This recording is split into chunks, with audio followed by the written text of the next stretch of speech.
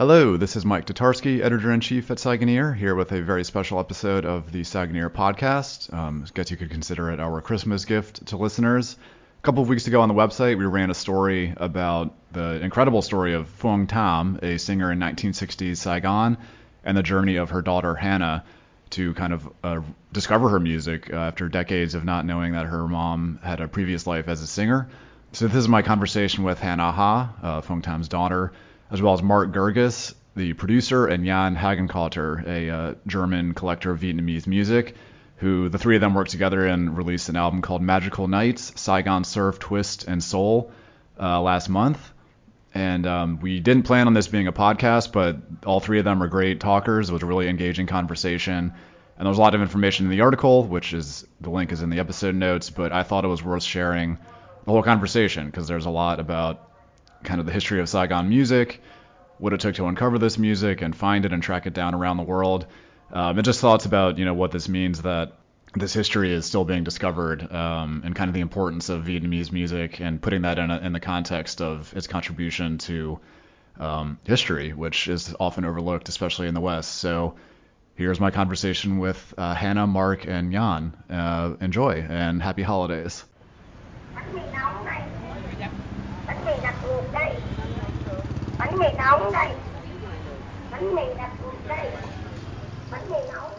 Well, I'll start with Hannah. So I know this was covered a bit in that Guardian story, but how did you first come to find out that your mom was or had been a singer? My mom has always loved singing.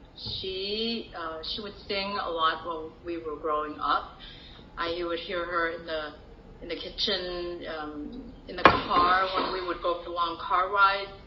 I remember moving away to college and really missing home, and I would call her and she would sing for me.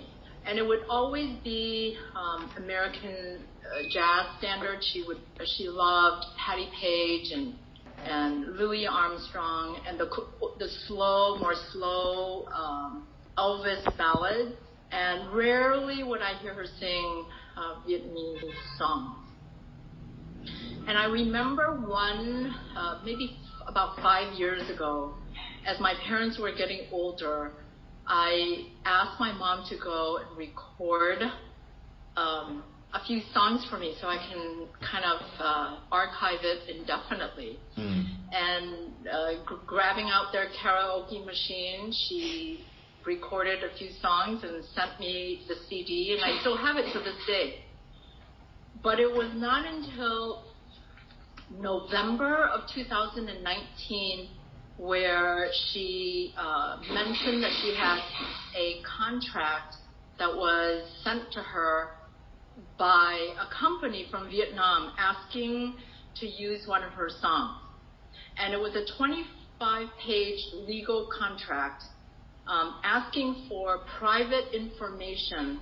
And we, of course, said, don't do anything. It's a scam. They're preying on older people, and so I said, just throw it away. So she deleted it. She threw it away. Didn't sign it. And then a month later, she said to me, that movie just got released. And I said, it was Mak Biek. Have you seen it? I haven't seen it, but I know what it is. Yeah. Okay. It was really popular in yeah. So she said, oh, that movie, it's released. And I said, are you talking about that movie where they asked you to use that song? And she said, yeah, it's released. And I said, okay, well, I need to get a hold of it. I need to find out if it's true or not. And it took me about a month to do that because it was not easily accessible online. Sure. So once I was able to find it and hear it, that was how I began my search for her history. Okay, right. And then the search, yeah. So again, this was covered a bit, but how did you kind of go from there? So it was, it became an obsession for me. It was nonstop, and I work full time as well. And it was coming home from work, doing the bare minimum, and then just sitting down on my computer and just searching. And I couldn't find really anything online on Google, but I was able to locate a couple of videos on YouTube. And the video were, first of all, there were so many people with the name Phuong Tam uploaded, right? I mean, when you look on it now, you have to scroll through hundreds of videos to get one that resembled that type of music. And so a photo that kept popping up is the one from Saigon Rock and Soul, right? Because it had Phuong Tam Dem Huynh You, which is that magical night song. Yeah. And so I kept seeing it over and over. And every time when I would see something that resembled my mom's face, I would send it to her. Is this you? Is this you? Are you sure you did? She's like, no, that's not me. I never smoked. And I don't know who would put that up. She actually got mad because she's like, people are telling me I'm smoking and I'm not. I don't smoke. And so it was like one of those where we needed to get confirmation. And slowly she started to tell me that she did record that song. Or when she would hear 2040 online, she would say, oh yes, I remember that song. Or when she would hear Tin Lin online, because there were I would say maybe 10 videos of the more popular songs. Somehow they were able to recover it and post it. And once she heard it, she said, yes, that's my voice. But then it also became apparent where a lot of people used her name, used her voice, but posted their own face up there or their own videos, of singing, standing off stage and singing without using their own name. And so she got really mad. She asked me to tell them to take it down.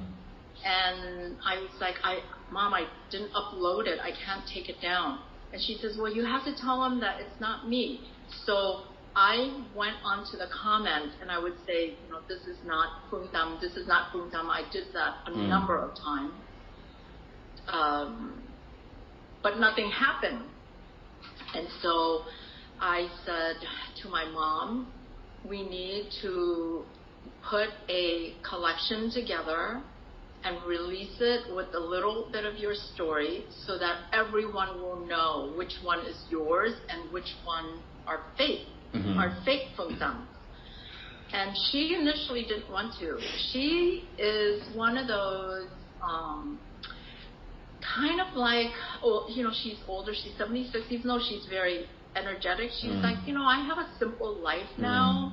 I don't need to get everything all stirred up, and I don't think you need to do that. I know that's not me, and you know that's not me. And I said, but nobody else knows that's not you. We need to do it. And I said, if not for you, then for me and my kids and my grandkids. And it took a little convincing, but I said, you don't have to do anything. You can just sit back. I will do everything. I will do the research, and I will publish it. And so that's how the journey began. And once my mom agreed to it, and I kind of had to convince her, because every time when I would find a video that was not her, I would send it to her. And then she became more irritated and more angry. And finally she said, okay, you can do it. And then I got in touch with Mark, and we just took off. It was, and Mark has been there from the very beginning. Okay. Because I didn't even know how to make an album. I didn't know how to even get these albums. Yeah. In my naivete, I said, Mark, can you just put these YouTube together and extract the video and the sound and just put a CD together for me, or an album together for me. And immediately Mark was like, no, we can't do that. We have to get the original. And there was our uphill battle right there, was trying to get the original, because he did not want to make any mistakes like what he did with the first one. There were mistakes that were brought up to his attention after the album was released. And so he said, we have to make absolutely sure that this is going to be accurate, because we are telling your mom's story, and it has to be as accurate as possible. Okay. So, Hannah, did you and Mark know each other already, or did you meet like through this project? No, we didn't know each other at all. Okay. I didn't even know if I was emailing the correct person, because he has a moniker, right? Yeah. And so I was like, I just kind of did it in the dark. Okay. But you had seen his name from the album, the previous one. Right. So I went and bought the album. I bought the album and I had it with me, and I read it cover to cover and listened to the music, and I kept going back to track 7 and then also track 11, because track 11, I heard it on YouTube, and track 11 in his album had the same recording, almost the same recording. And so I kept going back to that, and I just was kind of in awe that this is my mother. So the more I listened, the more I was like, oh my gosh, I can't believe that this is what my mom used to do. And it became almost like, I can't even tell you how it felt. Like, it became almost obsessive. Like obsessive that I had to find this out. Yeah.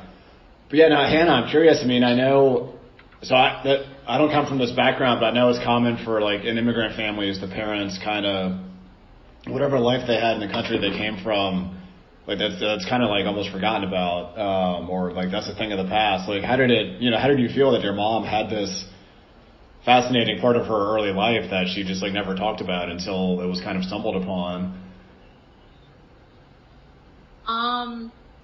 We laughed. I mean, I never got mad at her. I never got mad at her.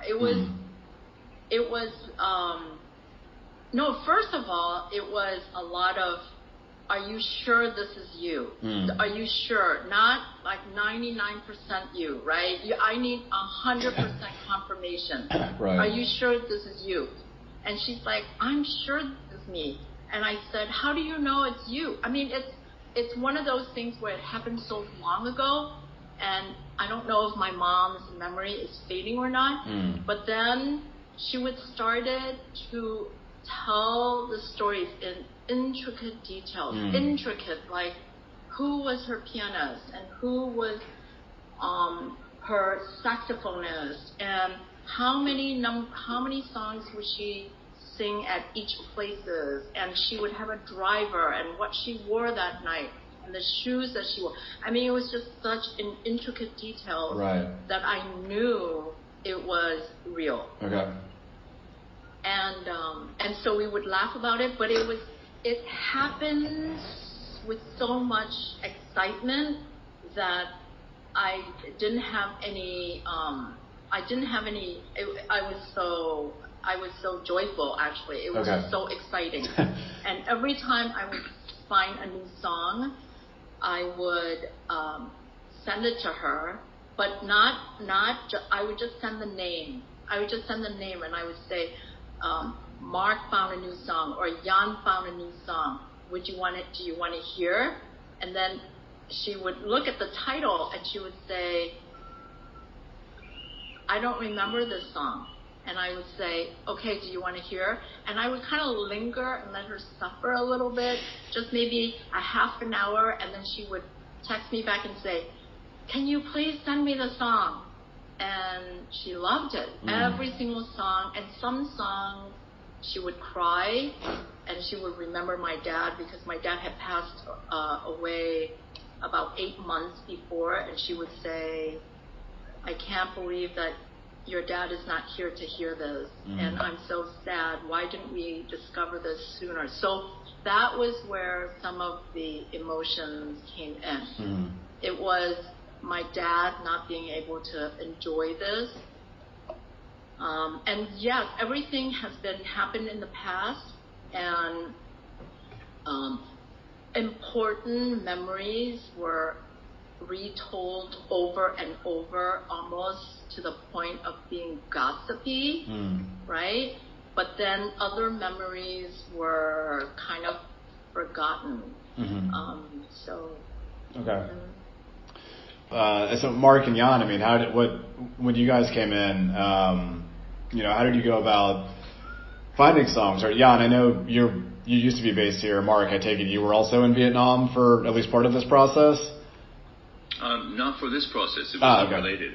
Okay. My wife and I lived in Hanoi between 2014 and 2018. Okay. But I had immersed in Vietnamese music and culture, obviously with Saigon Rock and Soul, which was done mostly focusing on diaspora U.S. communities and collecting the music in the U.S. Before ever going to Vietnam. I've been, many places in Southeast Asia, but never actually gone to Vietnam. So it was a pleasure to live in Vietnam for 5 years, and of course, my interest in the music continued. Jan and I actually met during that time. Right. We met. I remember the funny thing is that we met the first time we met in person was one day before you left Vietnam. We met in Hanoi. That's right. That was the I forgot it was that close. First time we ever met, and then that was when we chatted about your project with the Saigon Rocks and about my upcoming project with the Saigon Super Sound, and then the next day you left Vietnam.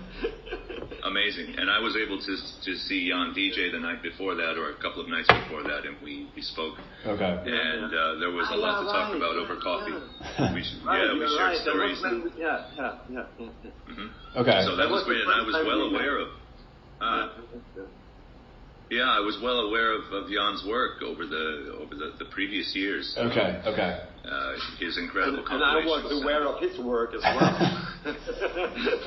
So it was a great chance meeting, and that's when we could put a face on it and meet in person. And I'm very glad that happened, because that led to our collaboration for this release. Right. So then, how did the process of tracking these sound? Obviously, these weren't easy to find. How did that? That go? I mean, I'll start by just saying, recapping from my perspective. In January 2020, I was contacted just out of the blue by Hannah in St. Louis from the email that she described. And by chance, it was mind-blowing. By chance, she had just discovered that her mother had been this teenage rock star and recording artist in Saigon with dozens of recordings to her name, in that period in the early to mid-'60s. And knowing that she had tracked me down in her research through the Saigon Rock and Soul compilation that I made in 2010, hearing the story, obviously it was very inspiring to hear, and I was excited for her. And I was so curious, and I signed up immediately. And it was just an incredible journey that we had making this record together. And you could almost say that, the timing of it, this is pre-COVID, but that the immersion of this project, it was a very immersive project. And all the twists and turns, it really helped us form a bond and get deep into the project, and it gave us sort of an anchor, during this crazy tumult of the past couple years. And so I was very happy for that. Okay. But it was an absolute joy to undertake with Hannah, and it's one of the most immersive projects I've been a part of. It was akin to finding a set of books, of old books, with most of the pages missing. Or a lot of the pages glued together, the remaining pages, and trying to unglue them without inflicting further damage, So our task was to repair them in order to tell this story and to try and fill in the missing gaps for this lost body of music. And, it's locating the music really required a global effort. Right. And reaching out to collectors on eBay, strangers, and our network of music collectors and people. That's what it took to begin filling in those gaps, and that was an arduous task in itself. It took many months, and in a sense, it's still occurring now. We received tracks even after the project finished, and we're still receiving stories, and we're looking forward to more feedback and stories. And we're talking here about one artist and her body of work. Imagine the myriad artists and stories from South Vietnam at the time, some of which Jan has uncovered as well. But, the next mountain to climb was getting these records that we'd found to a presentable and listenable state, because they were incredible songs. So, sourcing the master tapes from the era is out of the question in most cases, as far as we've understood. Having been lost or destroyed, after 1975, like so many others. So we were lucky, really lucky, to source what we did from the original surviving retail 7-inches and the reel tapes from the time. But many of these were in poor shape also. Right. Even the 7-inch record. Yeah. I remember we made like lists, which we exchanged, like Excel lists with we put in new songs. Oh, we have a new song from her. Oh no. Okay. Yes. It's not from her. Okay, delete it again. Okay, we have another one. Okay, and then we had like all the names of the people who collect records. He might have a copy, or he has a copy which is good. This one from him is better. It was like such Excel lists we exchanged over weeks and months to get I remember that. To get a complete picture of what songs existing, who might have a copy somewhere in the world, or where on eBay to buy it. Right. Unreal. Yeah, we really had it mapped out, and we were keeping close track, getting multiple copies so we could hear, which version we could patch in, or if that version had a bad section. Jan was an incredible resource. Already having immersed for so many years in Vietnamese music and collecting and having a very detailed database of his own.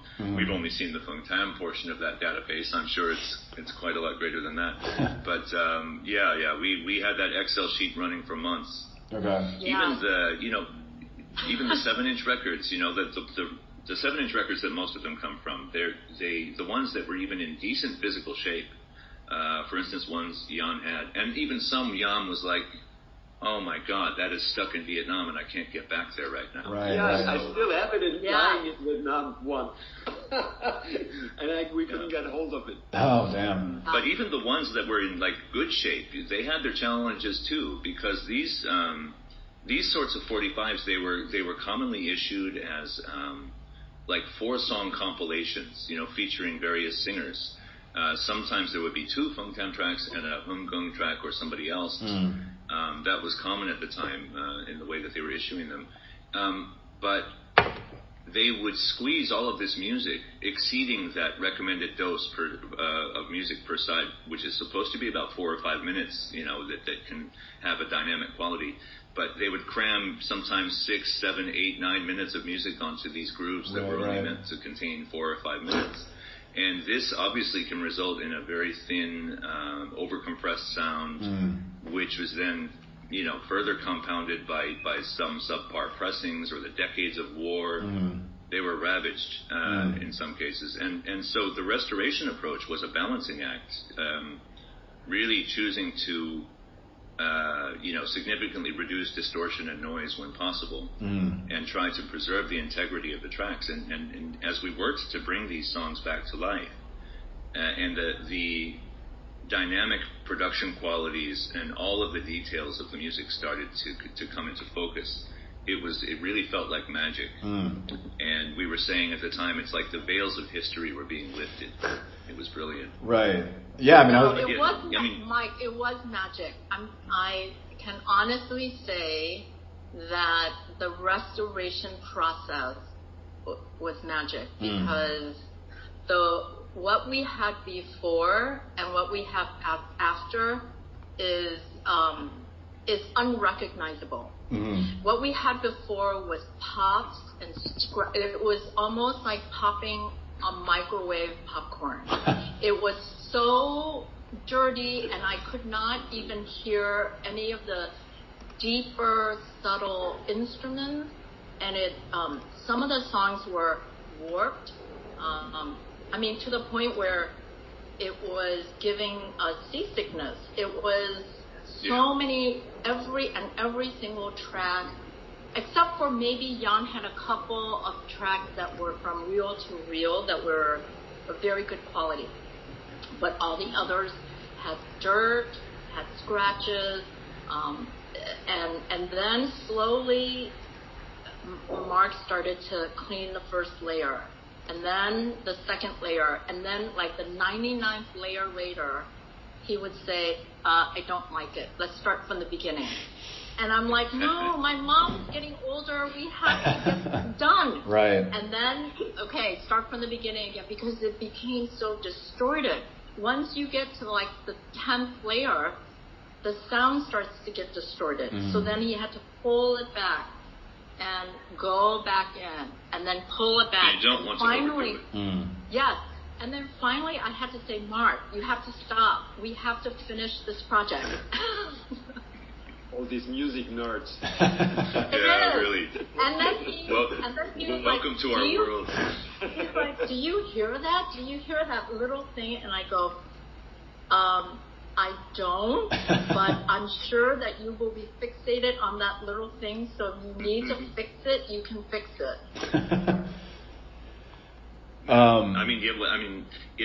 That's a delicate. There's a charm to the dirty records too. You know, when you put them on as records, as physical objects, it's wonderful to hear them, even with all of the crackle, and that's part of the charm of listening. But we really wanted to get them to a place of integrity where they could stand up on their own for a modern audience who would be listening to them in retrospect, in historical context, and hear the music. Yeah. You can certainly overdo audio restoration, so it's a dance you have to do. But really, I'll reiterate that one of the great facets of this project was the community effort that it required, and in order to help tell this story correctly, and so we combined forces with people like Jan and specifically Jan and London-based artist and researcher Kung Fan and others, and so thanks to that group effort, this record was really possible. Also Adam Farguson, other collectors. But I wanted to say before it slipped my mind that going back to what Hannah was saying about her mother's reaction to the entire production, really, but track by track, because these tracks were coming in slowly. We would one of us would have a revelation and say, hey, I found this track, or I found a better version. I would start cleaning it, but then I would send some demos of the restoration, or even the initial filthier tracks, right, to Hannah, and she would share them with her mother. And then this was the real joy personally, was witnessing her mother's reactions to hearing these for the first time, and for the first time in some cases in 50 or 55 years. Right. And in some cases she had never even heard the playback of the song she'd recorded on in the studio. Right. So she may never have even heard the final product, which can probably be attributed to her whirlwind lifestyle at the time and being a star of the stage. And the studio was an aside. You know, you'd go and record in the studio. They'd bring you. Then you'd go do your night on the stage. Yeah. Right? So. Anyway, that was incredible. I wanted to say something interesting. When Mark said that, and also asking Hannah about that, because I'm interested in myself. And he said that she was more kind of a stage person, and what I found very interesting is, and I think you said that, Hannah, before, that in the past they didn't play just like one show a night. They played like 3 songs in one club, and then they went on to play in another club 3 songs. And that they did for like, and that's something very special in Vietnam, because they still do this until today. If you go to Vietnamese clubs, then the singer come in, they sing 3 or 4 songs, and then they leave and they go to the next spot to sing. And that's what they do for all night. Yeah. Is that what your mother also did back then? Oh, yes. My mother did that, and she would get a contract from each nightclub to do it every single night. And the musicians at that time, it's called Jai So, which means running of the number. Jai means running, So means number. So you run the nightclubs, and whenever you are popular, the more prestigious nightclub will get you, and it's also important what time you sing too, right? So if you sing between 5 and 6, you're not as popular, right? Because most people don't go to nightclubs at 5 or 6. Right. So my mother had prime time at some of the more popular nightclubs, and especially dance clubs, because she can sing a variety of. Her singing had so much variety. She can sing Boston, cha-cha, she can sing rock, she can sing ballads. And so at these nightclubs, they wanted her. And so, and that would always be 11 to 1. And then for the more upscale listening lounges, it would be like, 10 to 11. So yes, and the reason why they do this in Vietnam is because you get a lot of bang for your buck, right? It's just like what you guys do. Like the other day, Mark, when you have that show at the Auto Cafe,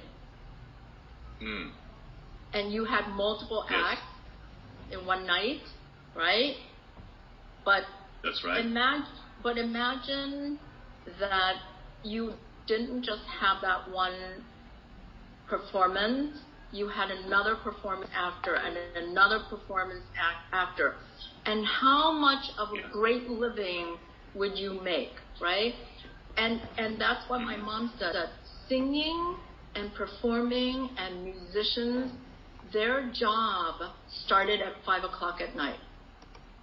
Their job, when they come in at 5 o'clock at night, they did this every night for 7 days a week until 1 or 2 in the morning.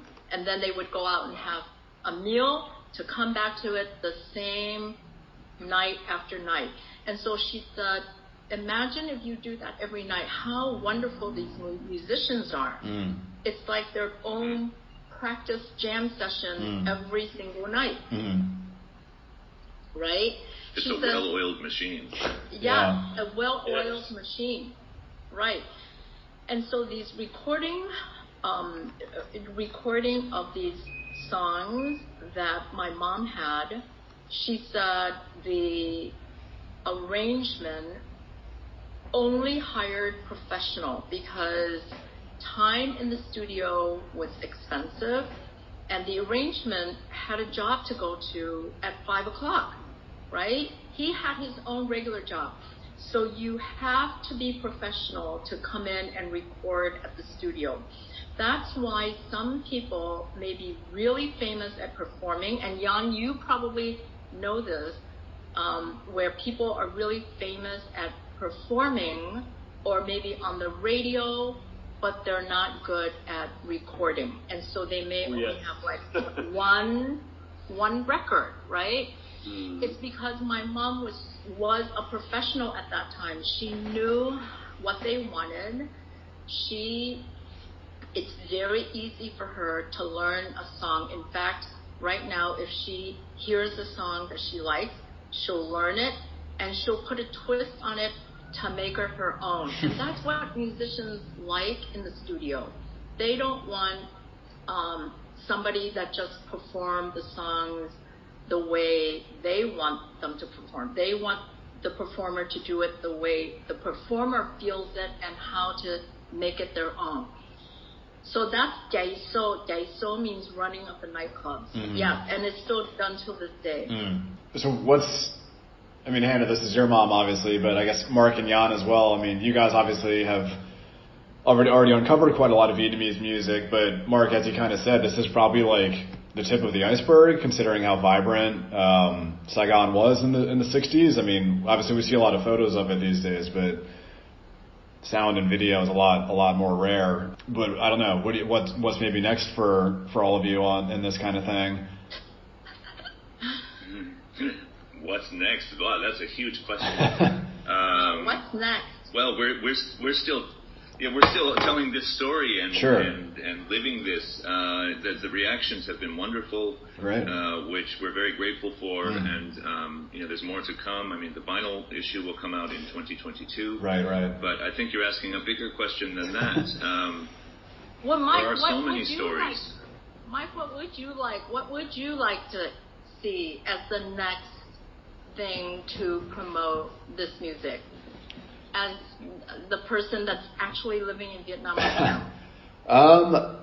Well, I mean, I know it's difficult. I mean, as you've discussed it, it's not easy to find this stuff and to make it, high quality and all that. So, I mean, really any kind of album like this, I think is great. I mean, Saigon Super Sound I've listened to before and enjoyed. Mark, I'll definitely be checking out your album after this.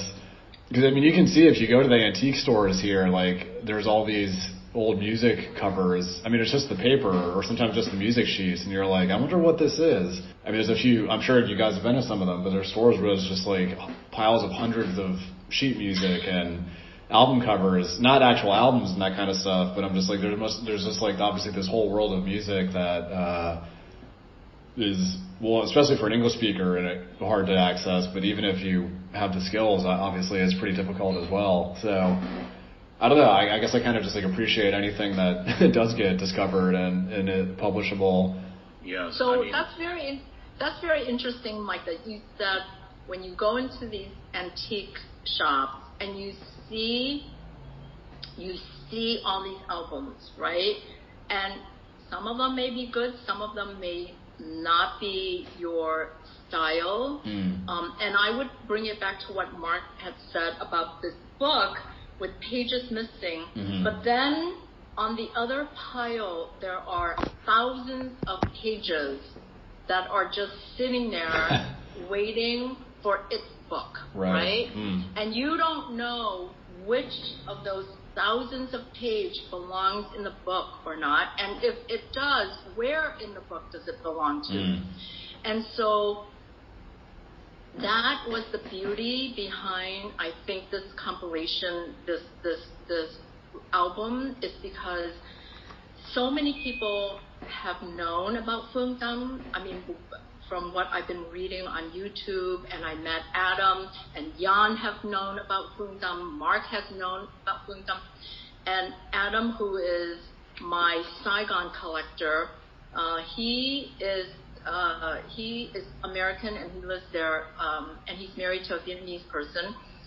And he took me on some of these shopping trips to these old mom and pop places, like what you said, Mike. And he took his phone with me and he held it up and we would flip through all of these song sheets. And when I saw something that would resemble my mother's stuff, he would buy it for me. Right. And it was like, do you know this one? Do you know this one? I wonder what's the story behind this one. And this is what we talked about. Oh my gosh, I wonder who is this person, right? It's just a bunch of nameless, or I should say nameless, faceless, and no story behind it. And I'm sure there is a story. We just haven't uncovered it. Yeah. And so with the Phương Tâm project, I felt as I was going through all of this and experiencing this for the first time, where many people have experienced this for years, like Adam and Jan, going like, who is this person, right? Who is this person? We were able to put one book together. One. Right. Right? Yeah. Well, it's an awesome accomplishment. And I guess I wanted to ask Hannah, since this came out and has gotten attention, has your mom heard from any, or Has anybody heard from anybody who was like, oh my God, I saw her in Saigon in the 60s and I can't believe this is out or anything like that? I have to, well, first of all, a lot of the musicians have passed away. Sure, right. And I was telling Jan yesterday that I felt as I was doing this, especially since Mark was taking so long to do it, but I know now that he needed it to make it what it is now. But it was more of my mom is wondering when this is going to be finished because she's getting older, or COVID is happening. Right. If she's going to, make it through this pandemic and here, or do you know when Letu, Letu, she's a singer. I know the name. She died of COVID. Oh, Yeah. yes. She died last year. Yeah, and so, and whenever there was a death or an illness or someone has cancer, she would send it to me and say, when are you going to finish? When are you going to finish? So there was an urgency to finish before some of these players pass on, right? And I feel that there is an urgency to continue with this work before more people pass on, like my mom. And then we even have more questions that can't be answered. Yeah. I mean, there are myriad stories to uncover and lost histories. It's a very fragmented time to look back on and try to piece together, and we have pieces of it. There are large gaps. The war happened. Life happened. There's that heavy weight of history and circumstance.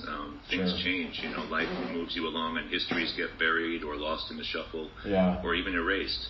And in the case of Vietnam at that time, there was certainly some specific efforts after the war to forget about those on an official level. But Fung Tam, for instance, in her case, her legend, which was felt and known at the time, has been overlooked or understated for years, even in the present day knowledge of Vietnam's explosive music scene at that time in the 60s and 70s. And her story slips between the cracks in many ways. I think it has to do a lot with her having such a short-spanning career, obviously, even though she was there at the beginning of rock and roll and quite a prolific, pioneering performer and recording artist, and that really helped usher in a new era in musical history at that time in Vietnam. Things moved quickly.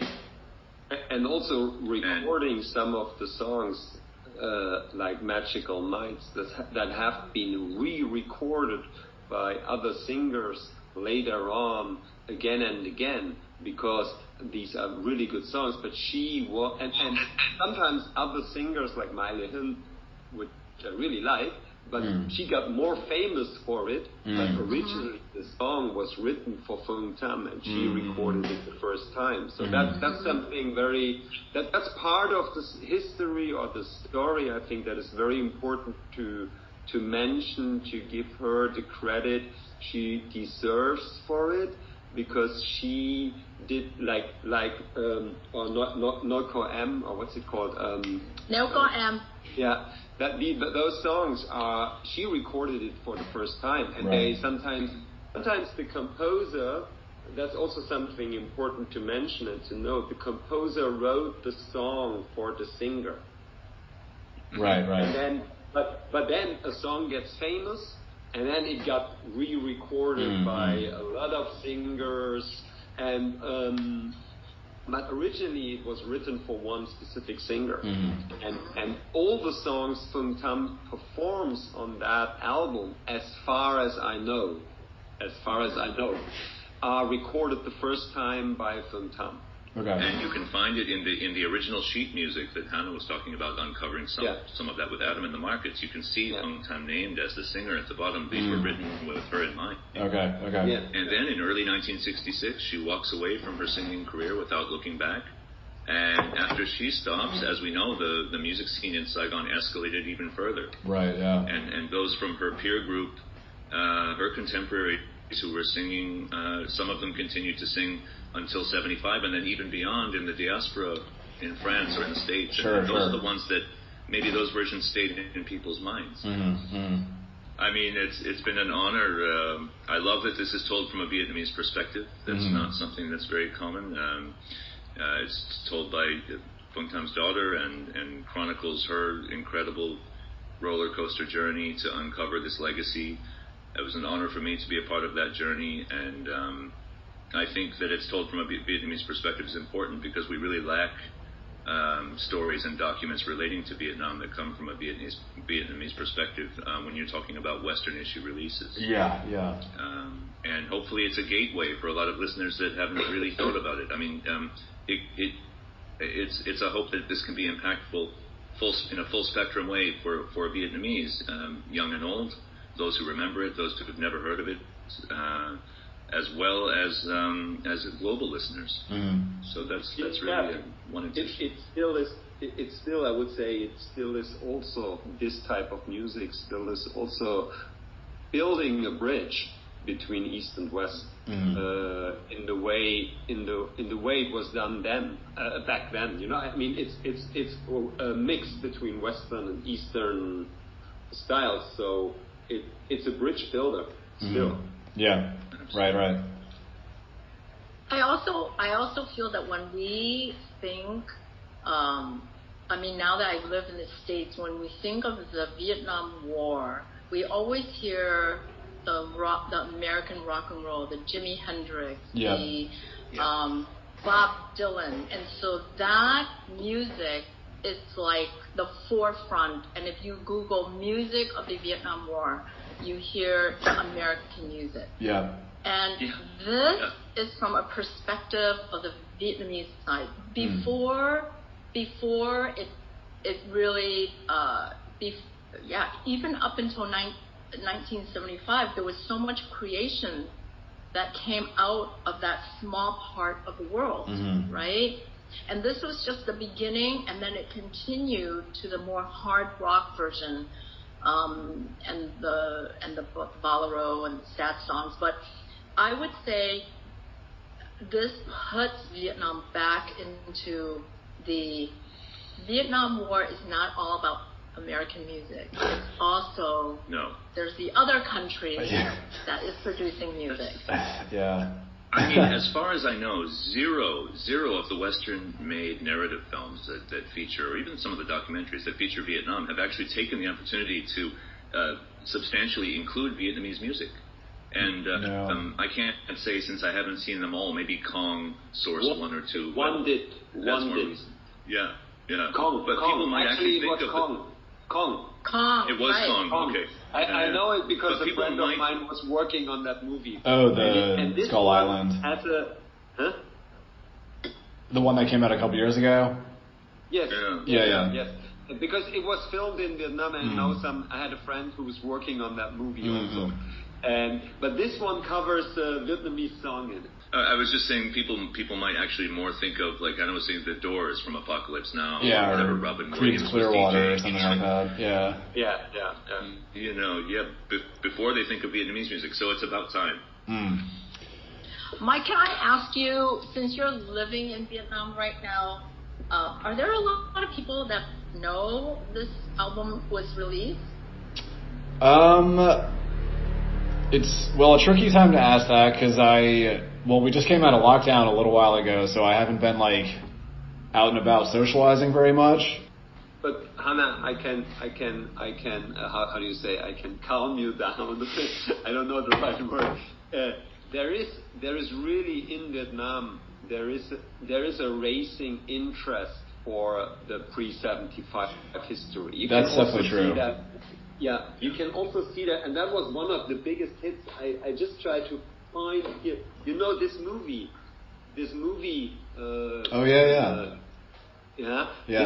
came out like 2 years ago, and it's about the Kai Lung Theater. I mean, no, actually, it's a story about two guys, like a gay love story, but playing in the 80s, beginning of the 80s. in the Kailung, around the Kailung Theater, and it really was a hit. And I know it because it was even played longer in the cinemas than it should be, because when I moved to Vietnam, I was like, I want to see that movie, and then they put it down from the cinema before I arrived, and then it was back on 3 weeks later by public demand, so I could go to the cinema and see it. So there's really an interest for history in general, and also for stuff like the old, because Kailung is similar, is not appreciated, it's forbidden, whatever, not appreciated, and there's really an interest, and I mean, maybe not the average young guy is interested in that, but there are a lot of young Vietnamese people, and I can see that they come to the events we did, or when we play with the band, like Saigon Soul Revival. We had 400 people last time we played in Saigon, coming to the show. Fantastic. 400 people, and it is all mixed experts, Vietcus, but also a lot of Vietnamese people. So you don't have to be afraid. It will make its way, but it will take some time. No, I'm not afraid. What I'm not afraid of. Whether it's going to be I'm just listened saying afraid because I don't have the right word in English. I don't mean afraid. I mean, you don't have to worry. I don't have the right expression. What my question to Mike was, I wondered how well received it would be from the Vietnamese who are living there. I know the Vietcus and the expats will be open to it, but I'm talking about the Vietnamese, the local Vietnamese, because I think the newer generation want to know more, but maybe the government is kind of still suppressing them. So that's what my question is. I wonder how well it would be received by the Vietnamese people. I think pretty well received. I mean, in terms of pop culture, the government's not particularly heavy-handed. I mean, you can access most things on Facebook, YouTube, TikTok, whatever. Obviously, if you get political, that could be a different issue. But if it's not, then it's pretty open to again, like there's no hard firewall. It's not like China or anything like that. Not even close, thankfully. So you can find pretty much whatever you want, and as long as there's not like an overt political angle to it should be perfectly fine. So yeah, Jan, you and I both know collectors, young collectors, even back in 2014, who were really excited to find original music pre-1975 on vinyl, and I am thinking of a few in particular. Maybe there only are a few, but there's even a Facebook group, Vietnam Loves Vinyl. That's our Facebook group. Oh, okay. Now I know. All right.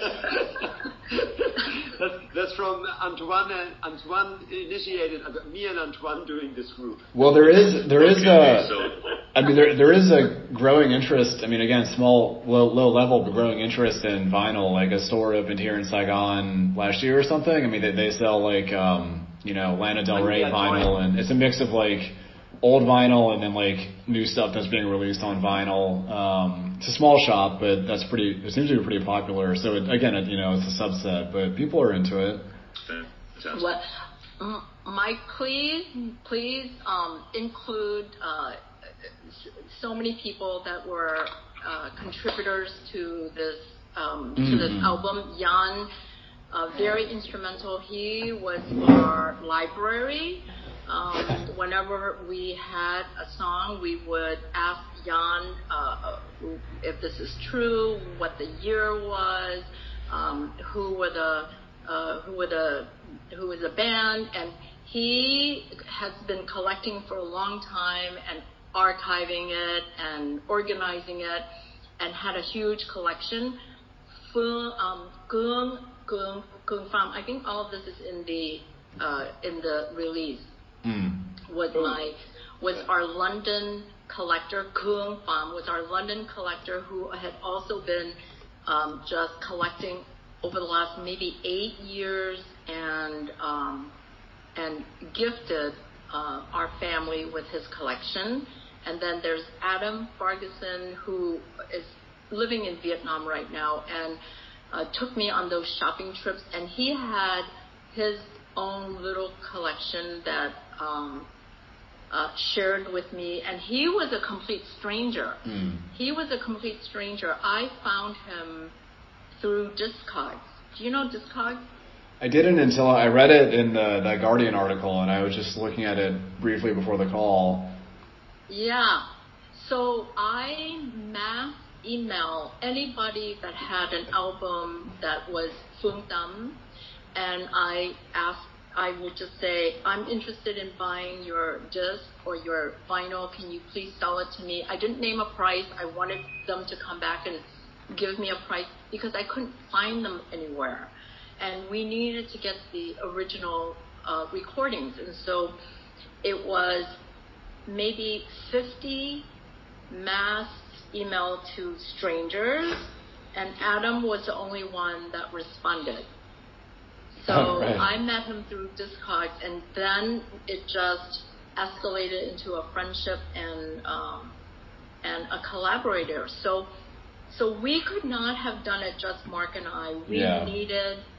We needed to involve everybody who has been loving this music for years, and now they're able to showcase what they've been collecting, right?